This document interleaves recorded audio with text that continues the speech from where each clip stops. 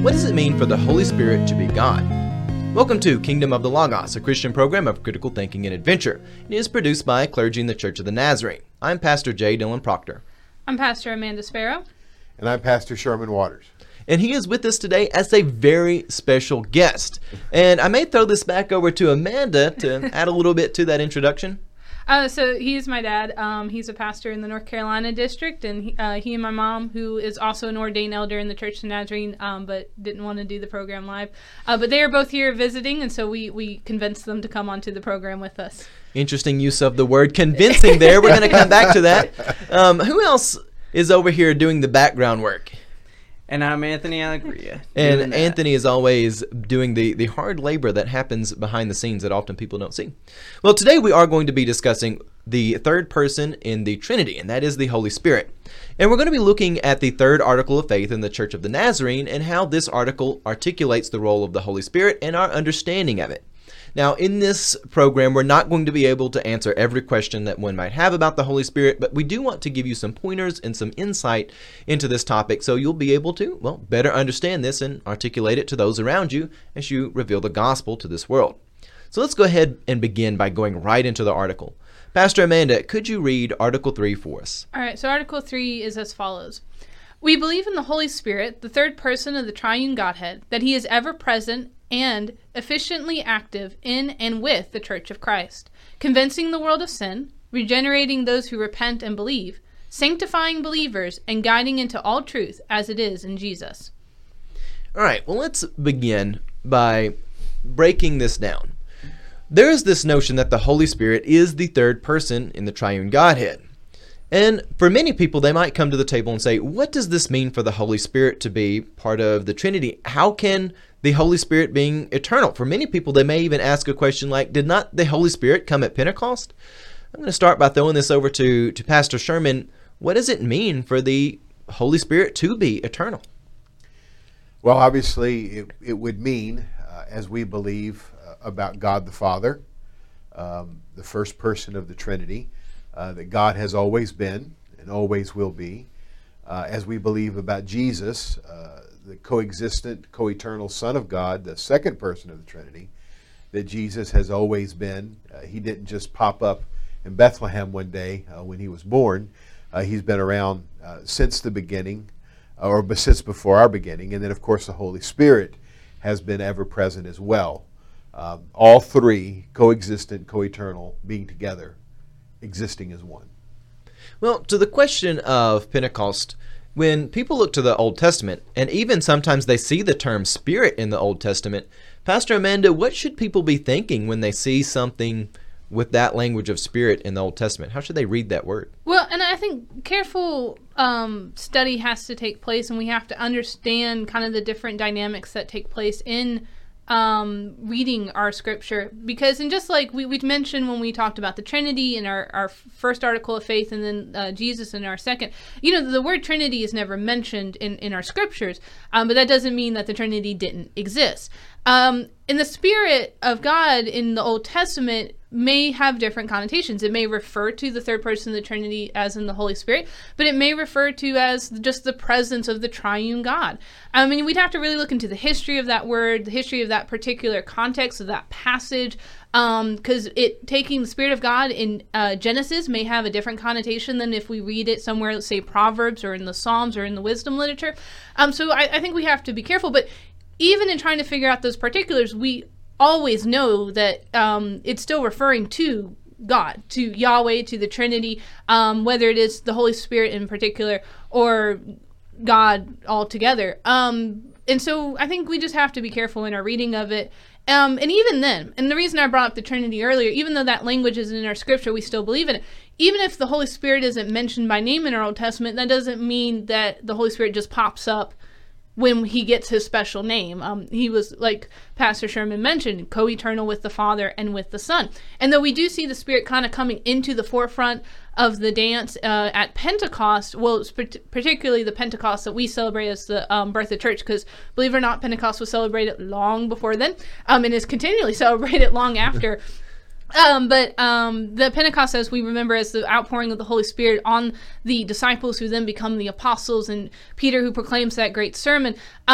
the Holy Spirit's always been at work with the Triune God. The Triune God's always been at work long before then, and will continue to be at work in the world long afterwards. Well, Pastor Sherman, I want to go back to this idea of the fact that the Trinity is not explicitly mentioned in Scripture with that particular language, because I know there are people out there who will come along and say, well, that language isn't in there, therefore it must be a fabrication or something to that effect. When we were preparing for the program today, I know you had some thoughts on that. What sort of rebuttal can we give when people come at saying, is the Trinity really there if it's not mentioned explicitly in Scripture?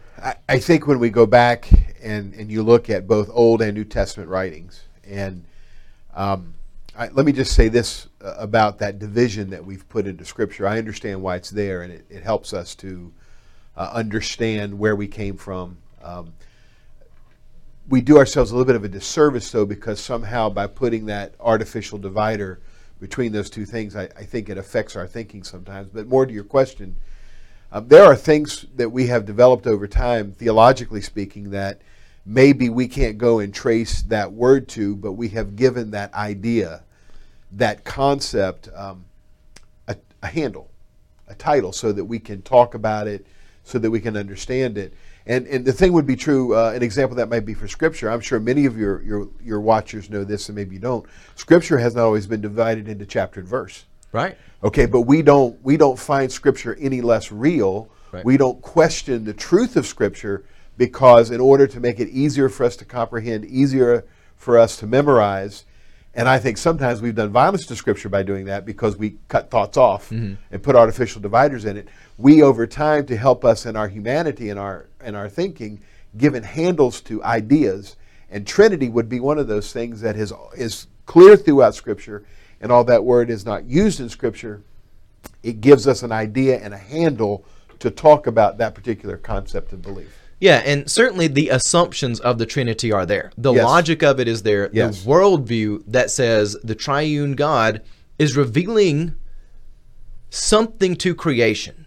Though we may not have the proper words to conceptualize this, it is certainly being revealed. Anthony, I know you had some thoughts. Just to his point about how over time we'll sort of give names to these concepts. Imagine if every time you had to refer to God, you had to explain the nature of his deity. Like, seriously, imagine if we didn't have a name for God. It'd be ridiculous. We'd have to explain a seriously hard concept with many words rather than just using the one word, God. And that's sort of how it is with the Trinity. You don't want to have to say that there is it's sort of hard to even talk about without using Trinitarian language. So imagine having to explain that every time you said something about it. Yeah, get out your pop-up kind of flow chart. Well, and even to Anthony's point, we've boiled God down to God or Lord. But when we look at the Old Testament, we see all these different names for God that address his attributes, his characteristics, his healing nature, his redemptive nature, his sanctifying nature, his peace nature, all of those things. And you're right, if we had to go through every time and give this long list, but over time we've boiled it down to a single word. Yeah, and not only have we boiled it down to a single word, I might extend that to say we've boiled it down to a single temperament. Yes. And by that, when you look back throughout the history of the people of God, people have been very legitimately scared to use the name of God casually. Like, this is not even something you can write down when you're doing something in honor of God. And whenever you are going to approach the divine, one has to have an amount of reverence with them. And you see this throughout our history. And people, as they have lost a lot of the meaning with the Trinity, and even the basic concepts that we've talked about before, such as Christ being the Word, people have lost a little bit of the gravity, I feel like, with the names associated with God. What do y'all think about that?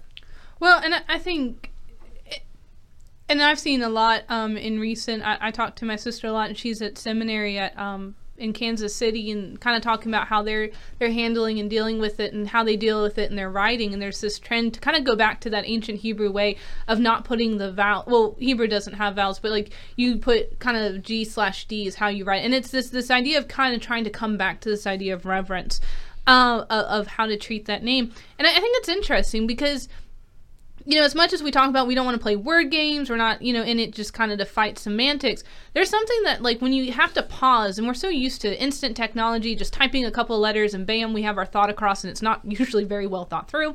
To actually say, even when you're just texting, even when you're typing, or whether it's handwriting it out, or even when you're speaking, that every time you have to invoke, and that's really what by saying the word of God is you're doing, is it's not just a word that's kind of causing vibrations out in the air. You really are saying that this character, this nature, this essence is somehow going to be present in the conversation. And so you have to take it reverently, because, that would be like if every time I said the word lightning, it would crash across the sky.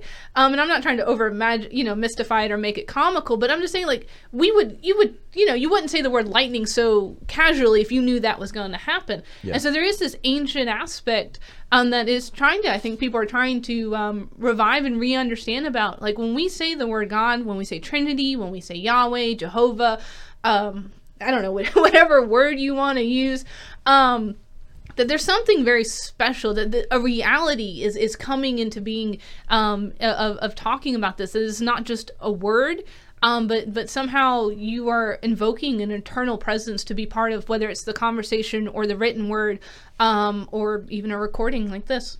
Right. Pastor Sherman, did you have any thoughts before we move back to the article? It was there, then it fleeted, so we can move on to the next one. All right, if it comes back to me, we'll go back to it. Sounds fantastic. All right, going back to the article, there is this interesting language there. And when Pastor Amanda read it, there was not a misspeak. It actually is the word convincing. So many times when we think of Holy Spirit, we associate this with the word conviction. But within that language, there's this notion that the Holy Spirit is convincing the word of sin. Pastor Sherman, bring us some insight into this, because this, for a lot of people, is confusing language. And even when you read it, you say, oh my goodness, did they mistype the Nazarene manual? What's going on here? How does that even make sense? Well, as we were discussing this earlier, two thoughts came to mind. The first is that I went immediately in my mind to an old song of the church, I Know Whom I Have Believed. And we talked about the fact that this was old language that's probably been, from time to time we tweak some of the words in our articles of faith. I feel like maybe this is a word from some things you said about your research, that maybe this is a word that's been around for a long time, maybe even original to our thought as this particular article of faith. And I was reminded of the song I Know Who I Have Believed, and I Googled it quick. Aren't we glad we have Google? That song's from 1883. And there's a verse in there that says, I know not how the Spirit moves, convincing men of sin, revealing Jesus through the Word, creating faith in Him. And I got to thinking about the idea of convince. And I think, although it's old language, that it is a very relevant word for the day, because we live in a time where people are so skeptical. I think we live in a time where there's such great divide between people groups and conversation. Well, there's not a whole lot of conversation, where there's just a lot of screaming back and forth. And the idea of sin, the biblical idea of sin, I think is one that is lost on so many people. Mm-hmm. And I think that people don't need to be just made aware of sin. I think they need to be convinced of sin, mm-hmm. of the nature of sin, and what real sin is. We tend to think of big, ugly things like murder and rape and stealing and those kinds of things as being sin. But greed is sin. Hatred is sin. Yeah.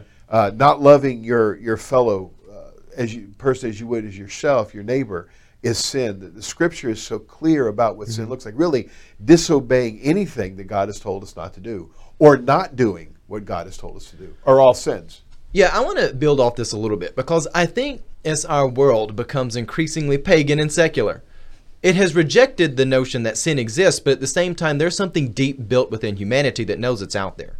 And one of my observations about the modern world, as it is tried to reject Christian tradition, a lot of the Christian language, it still needs a word to describe something to this effect, even though it's a overwhelmingly underdeveloped thing. And I think we see in the secular pagan world, and I'm going to use the word pagan to describe it, they use the word hate in lieu of the word sin. And I feel like there is a real thing such as hate. And people have mischaracterized. This has kind of become a buzzword in our culture that people throw around when they're trying to describe something that may or may not be described as sin, but they're trying to project that on there. Amanda, what do you think about that? Well, and I think this is why when we come to this word convincing, the Holy Spirit convinces, we have to have, like what Pastor Sherman said, a good biblical understanding of sin, because we do get into these weird potholes. And I think sometimes, especially in the evangelical church, we've dug ourselves a little bit in a hole, because there was this trend where we would, evangelism was you went out into community, you found your random target, and you're like, are you a sinner? And then you had to convince them they were a sinner. And then when you kind of put them in the logical stronghold of that they finally have to admit they're a sinner, then you're like, but I have a remedy. And then you go through like the Roman road or the ABCs or whatever of salvation. And so when we come to, someone like from my generation who's kind of seen that strategy, when we read this word about Holy Spirit convincing, we're like, oh, ooh, that seems weird.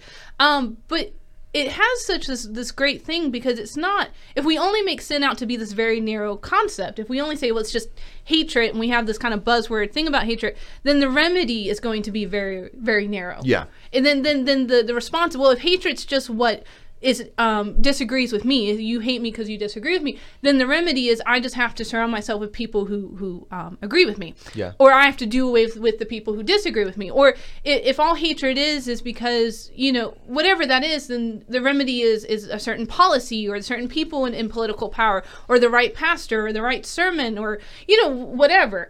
It's very narrow. But if we look at and really allow that word of convincing to be much broader, and the Holy Spirit's not just kind of the person that breaks down your door and is like, you're a sinner. But instead is like, you're broken. You have all these hurts and the pains of the world. Your community's broken. The world is broken. There's just so much destruction. But there's a remedy for all of it. And it's so much bigger than just your political view or your current buzzword or situation.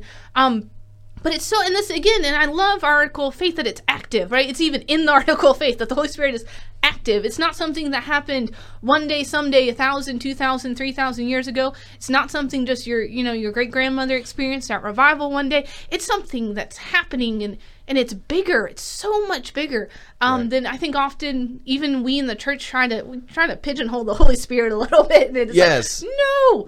People try to pigeonhole a lot of things. But this is actually a good segue into the next point.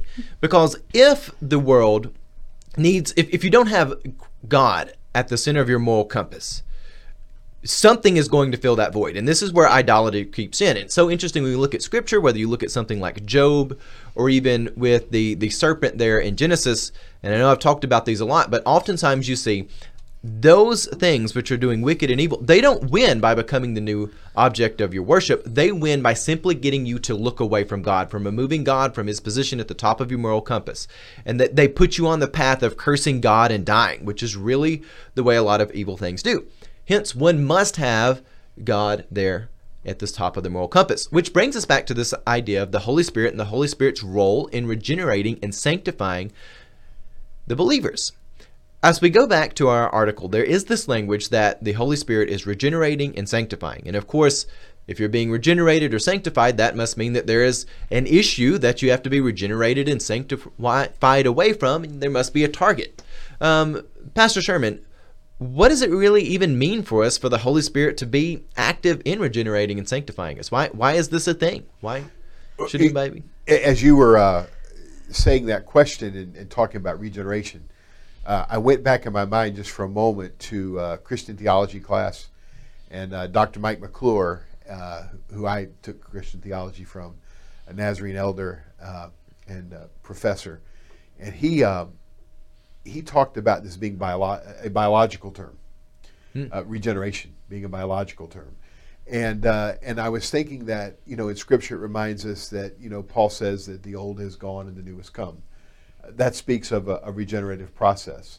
I think when we look at many words about salvation and the thing that happens to us, they all tend to speak being born again.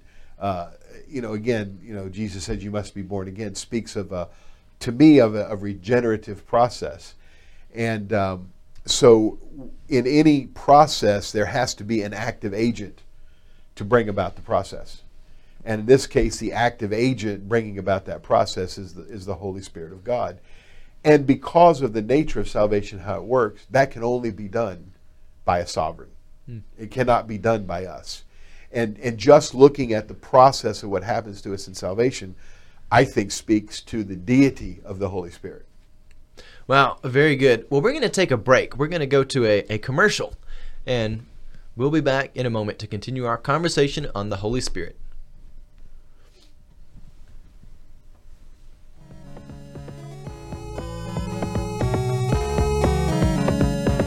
Oh no, ladies and gentlemen, Dog is back. And let me grab my notes so that I can do a commercial. Oh yes, ladies and gentlemen, those of us at Kingdom of the Logos are here to provide you with an alternative to the pagan culture around you, and we need your support. Liking and sharing our content does so much for us. Our videos are on YouTube, Facebook, and our podcast is on SoundCloud, CastBox, iTunes, and more. If you would like to donate monetarily, you can do so at patreon.com/Kingdom of the Logos. God love you and have a blessed day.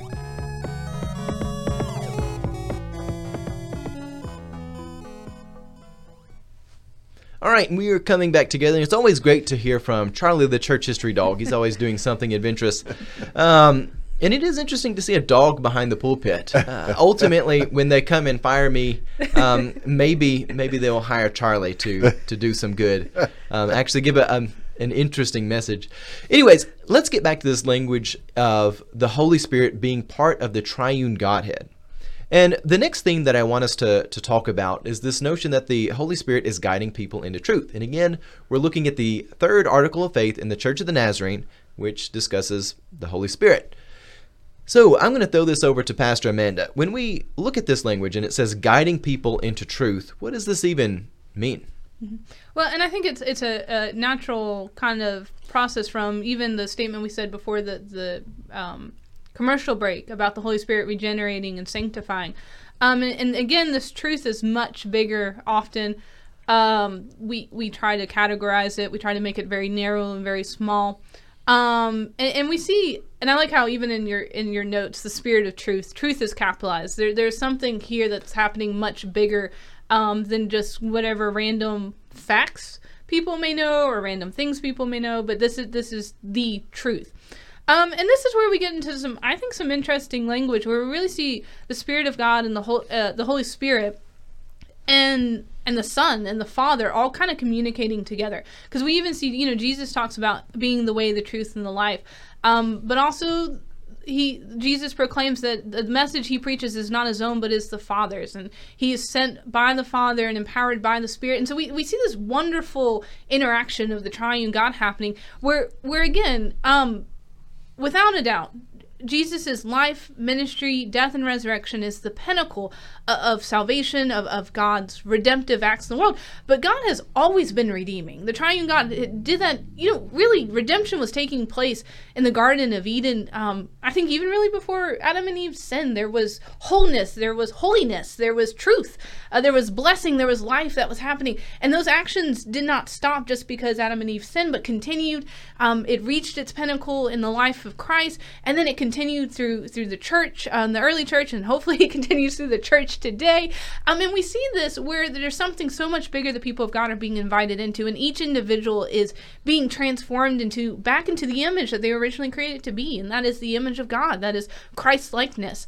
That is truth. And so the Spirit is that agent, as Pastor Sherman talked about, that empowers us to do it. And as Wesleyan holiness, we believe that righteousness, holiness can be ours. It's not an appearance. It's not we seem like we're people of truth, but we can actually be made true.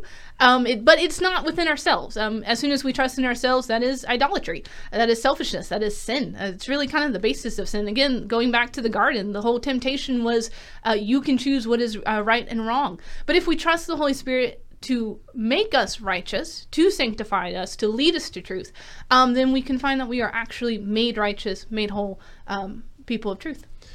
Pastor Sherman, I want us to talk a little bit about truth itself, because for my generation, we live in a world of live your truth.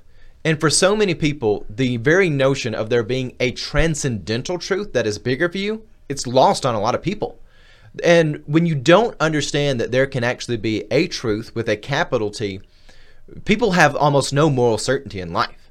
And it's one of the great downfalls of where our culture is at, is because people think, well, truth is always subjective. It's whatever you interpret it to be. But yet, we look to our traditions, we look to what God has revealed to us, there seems to be notion that not every truth is your truth. Talk to us a little bit about truth in general. Yeah, you've unknowingly pushed one of my buttons. Okay. Pastor Dylan, this whole idea of you and I have separate truths. Mm-hmm. I get where that comes from. We've had different existences, experiences, and we have different perceptions. Yeah. Okay, and perceptions can become truth for some people, but it doesn't make it true. Mm-hmm. Where the Holy Spirit can help us. And this goes, I think, to the counseling aspect a little bit. The Holy Spirit can help us, if we will allow the Holy Spirit to do so, to guide us into truth and to help us really see what is true. Turn the light on, if you will, in the midst of darkness. Yeah. And our world, for sure, is a dark place. But any place we go as Christians and the Holy Spirit abiding in us and with us, we bring light, and with light we bring truth. Think of being in a completely dark room, not being able to see and hearing noises and having no understanding for what that noise is. Your mind can take you into all kinds of things. Perception. Okay, and your perception there is you hear this sound, and for you, your truth might be, there's a lion in the room, mm-hmm. when that's not the case at all. And when the light comes on, you see, oh, that wasn't a lion at all. Yeah. It was just some machine making a noise. Yeah, and whenever I'm talking about this issue, I always use the illustration of taking a dog to the vet. Because for many people, they say, well, you haven't experienced what I've experienced, therefore you could have no insight into this at all. Yesterday, actually, I took Charlie, the church history dog. He went and got rabies shots and a few other things, just more routine, nothing big. But, does the veterinarian required to be another Chihuahua in order to give him, a shot? I had to take another dog a couple of months ago that had to have his shoulder stitched up.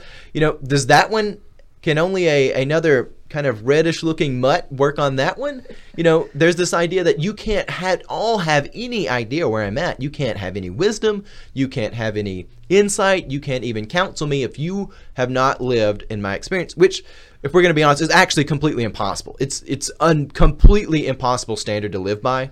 Even if it is a Chihuahua doing surgery on another Chihuahua, they're going to have had different lives anyway. So that's not even a standard that people can live by. So, and it's one of my buttons that kind of gets pushed too, because I think it takes people to a place where there is no moral certainty, which opens them up to be ruled over and consumed by so many things. This is the evil crouching at the door trying to come in and get you. If you have no moral certainty, if you don't have something guiding you, if you don't have a moral compass that is actually fixed to something which is eternal, something which is immovable, you find your place in a really, really just messy spot to be in.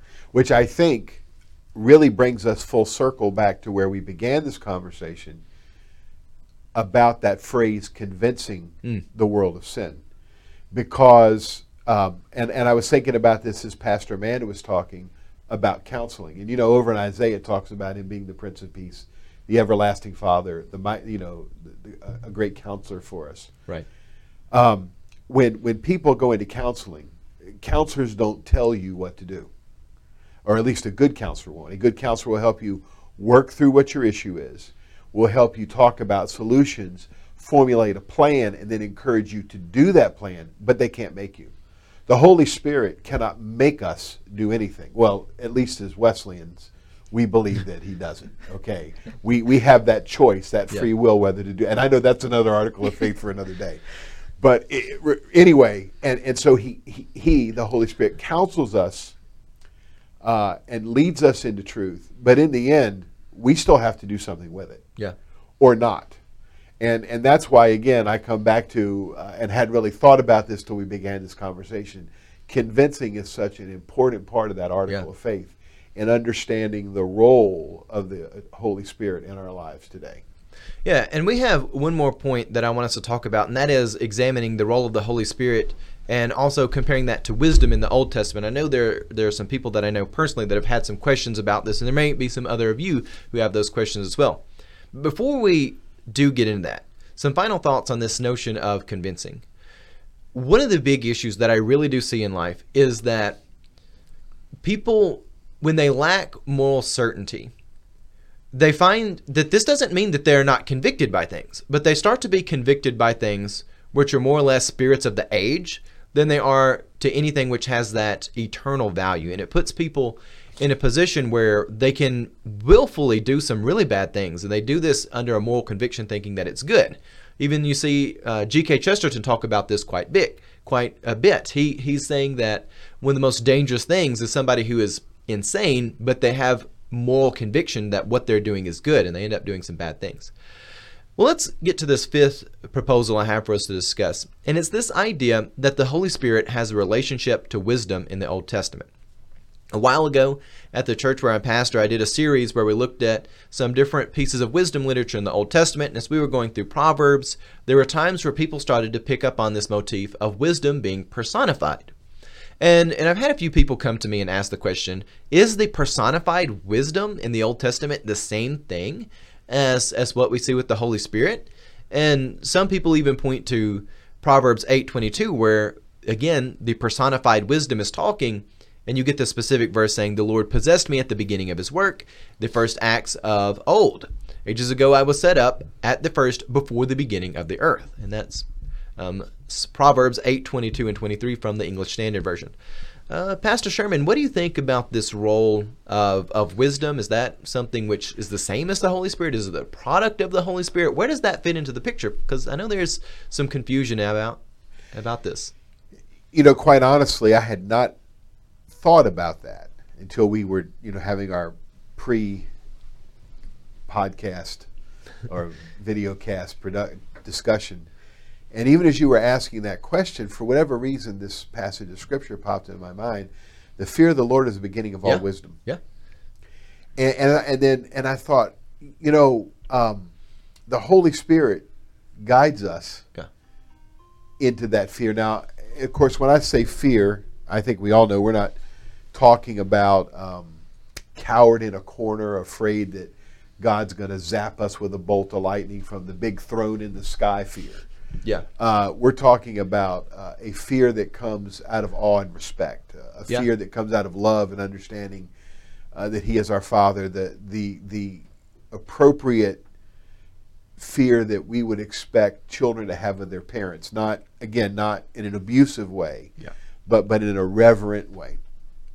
And so the concept or the proposition that wisdom personified in the Old Testament is the Holy Spirit, I think I can wrap my head around that a little bit when we think about some of the teachings of Solomon through wisdom and some of the other wisdom. Even if you think of the Proverbs of the New Testament in James, there's a lot of guidance there that I think is best instructed through the Holy Spirit for us. Well, I'm not claiming at all to be a expert in Hebrew at all, but I can work enough with Greek that I can piece through things, and I enjoy reading the Septuagint. And when we look to that section in Proverbs, which says that idea that the beginning of wisdom is the fear of the Lord, when you actually look at that, there are a few elements there which they don't exactly reference something like John chapter 1 or Genesis, but you do get that beginning moment for people. But the language that is there specifically describing the fear, it's a very interesting thing because it's a bit of a physiological reaction, and by that it's something which is body and mind. There's this idea that you actually have a physical reaction, and as opposed to a lot of people in our modern world who throw the word phobia around a lot, actually fear is a specific emotion. The human body is quite complex, and we can actually examine these things and see people experiencing an actual emotion, and not just because you call something that doesn't make it so. This moment of fear of the Lord, there's an actual physiological structure going on. And this kind of relates to your concept of things being biological. Your body kind of takes away its fine motor skills. You are minimized down to a gross motor skill and fixation on a particular thing. Now, whether that's something which is a threat or just something which really catches your eye, you get nervous, all of the edges of your behavior is kind of trimmed off, and you're stuck in this gross motor skill thing. And there, to look at the specific language, it's a withdrawal from. And when you look at this idea of you see God, and when you have fear of God, when you're fixated on that, all the peripheral behavior is trimmed away, and you're withdrawing something from God, that thing which is being withdrawn is wisdom. And it's something which can only be arrived at as long as all of those outside things are trimmed away. You've got to actually be focused on God to get that. It's very interesting, but let me just throw this back to Pastor Amanda on wisdom and the Holy Spirit. Well, I think it's something really interesting. And again, we have to kind of go back to something I mentioned earlier when we were talking one of our first, is we have to be good biblical scholars to understand. One, that could be definitely something that references the Holy Spirit as we understand it now. We have to also recognize probably at the original audience, the authors and people who kind of came into the work of these Old Testament writings didn't have a concept of the Trinity, so that's not exactly what they were thinking. But that doesn't mean that's not what we can read, and definitely it still speaks that to the truth of the Holy Spirit as this active agent that convinces us of truth, that works at us. And I think we have to have a solid understanding of the Holy Spirit if we're going to kind of read back the Holy Spirit into these Old Testament passages. And the reason I say that is I think oftentimes, especially, I see this more in the conversation of when we talk about Jesus, where, when Jesus does something miraculous, we're like, oh, well, that was just because he was fully God. And we're like, well, he was also fully human. And again, there's this call that we can't just say, well, Jesus just did that because he was Jesus, but no, we can be enabled to do that. And so I think we have to be careful, because sometimes when we're like, oh, well, wisdom, that's the Holy Spirit, that's something like out there in the universe and the cosmos that we can't touch. But if we have a good understanding of the Holy Spirit, then we can read that into these passages and see that, this wisdom, again, it's not something far off and distant. It is transcendent. It is beyond us. This is the cool thing about our God, right? He is infinite. He is all powerful. And yet this God put on flesh and walked amongst us. And yet this wisdom comes down to us and is for us to then be able to apply it to our lives. And it's fascinating that happens. And that happens, I think, in this passage in Proverbs that you specifically referenced, is, this is something that's been at work. In the very foundation of the earth, there's wisdom. The way the world works, the way the planets rotate and revolve, the way the sun rises and sets, there's wisdom, there's order. And we can even go back to Jesus being called the Word, the Logos, this logic. That our God is a God of order, whether it's the Father, the Son, or the Spirit. There's order, there's wisdom. And this wisdom can be imparted to us in such a sense that we can participate in this wisdom and in this order. And in this regeneration and sanctification, to continue to use the language of this article of faith. And I think if we have that good understanding, then we can definitely see the Holy Spirit in work as wisdom personified. But we have to have that good understanding, or otherwise we kind of distance ourselves from the truth that can be read in this. Absolutely. And we're going to go ahead and wrap up our program there. Any final thoughts, Pastor Sherman? Oh, Anthony has something you wanted to throw in there. Okay, so this is something that I thought was pretty interesting, but whenever we were talking just now, I realized that a lot of times conviction is associated with the Holy Spirit. A lot of times, in fact, I think in Christian circles, that's probably like the only context the word conviction is used in, is whenever the Holy Spirit's involved. And so seeing that that's not part of that word is not in the article of faith, I was wondering, I was like, that's kind of weird. And then I realized we actually have better language to communicate a similar, but I would still say a better sentiment. And here's kind of why I'm saying that, is because a lot of times whenever people use the language of conviction, I was convicted, I'm convicted, it's an urge to engage in some sort of behavior or feeling, and it's a one-time thing. It's there. After it's done, it's done. The Holy Spirit convicted me, past tense. And so the reason why I say that there's better language there is because I noticed that sanctification actually has a similar sentiment, but it's not just a one-time change your behavior or behave in this certain way this one certain time, and after that, the Holy Spirit will leave you and come back whenever God needs you again.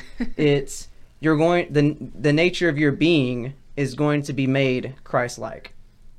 The way you are is going to change for now until the day of redemption, so long as you don't turn away from the Lord. Again, another article for another day.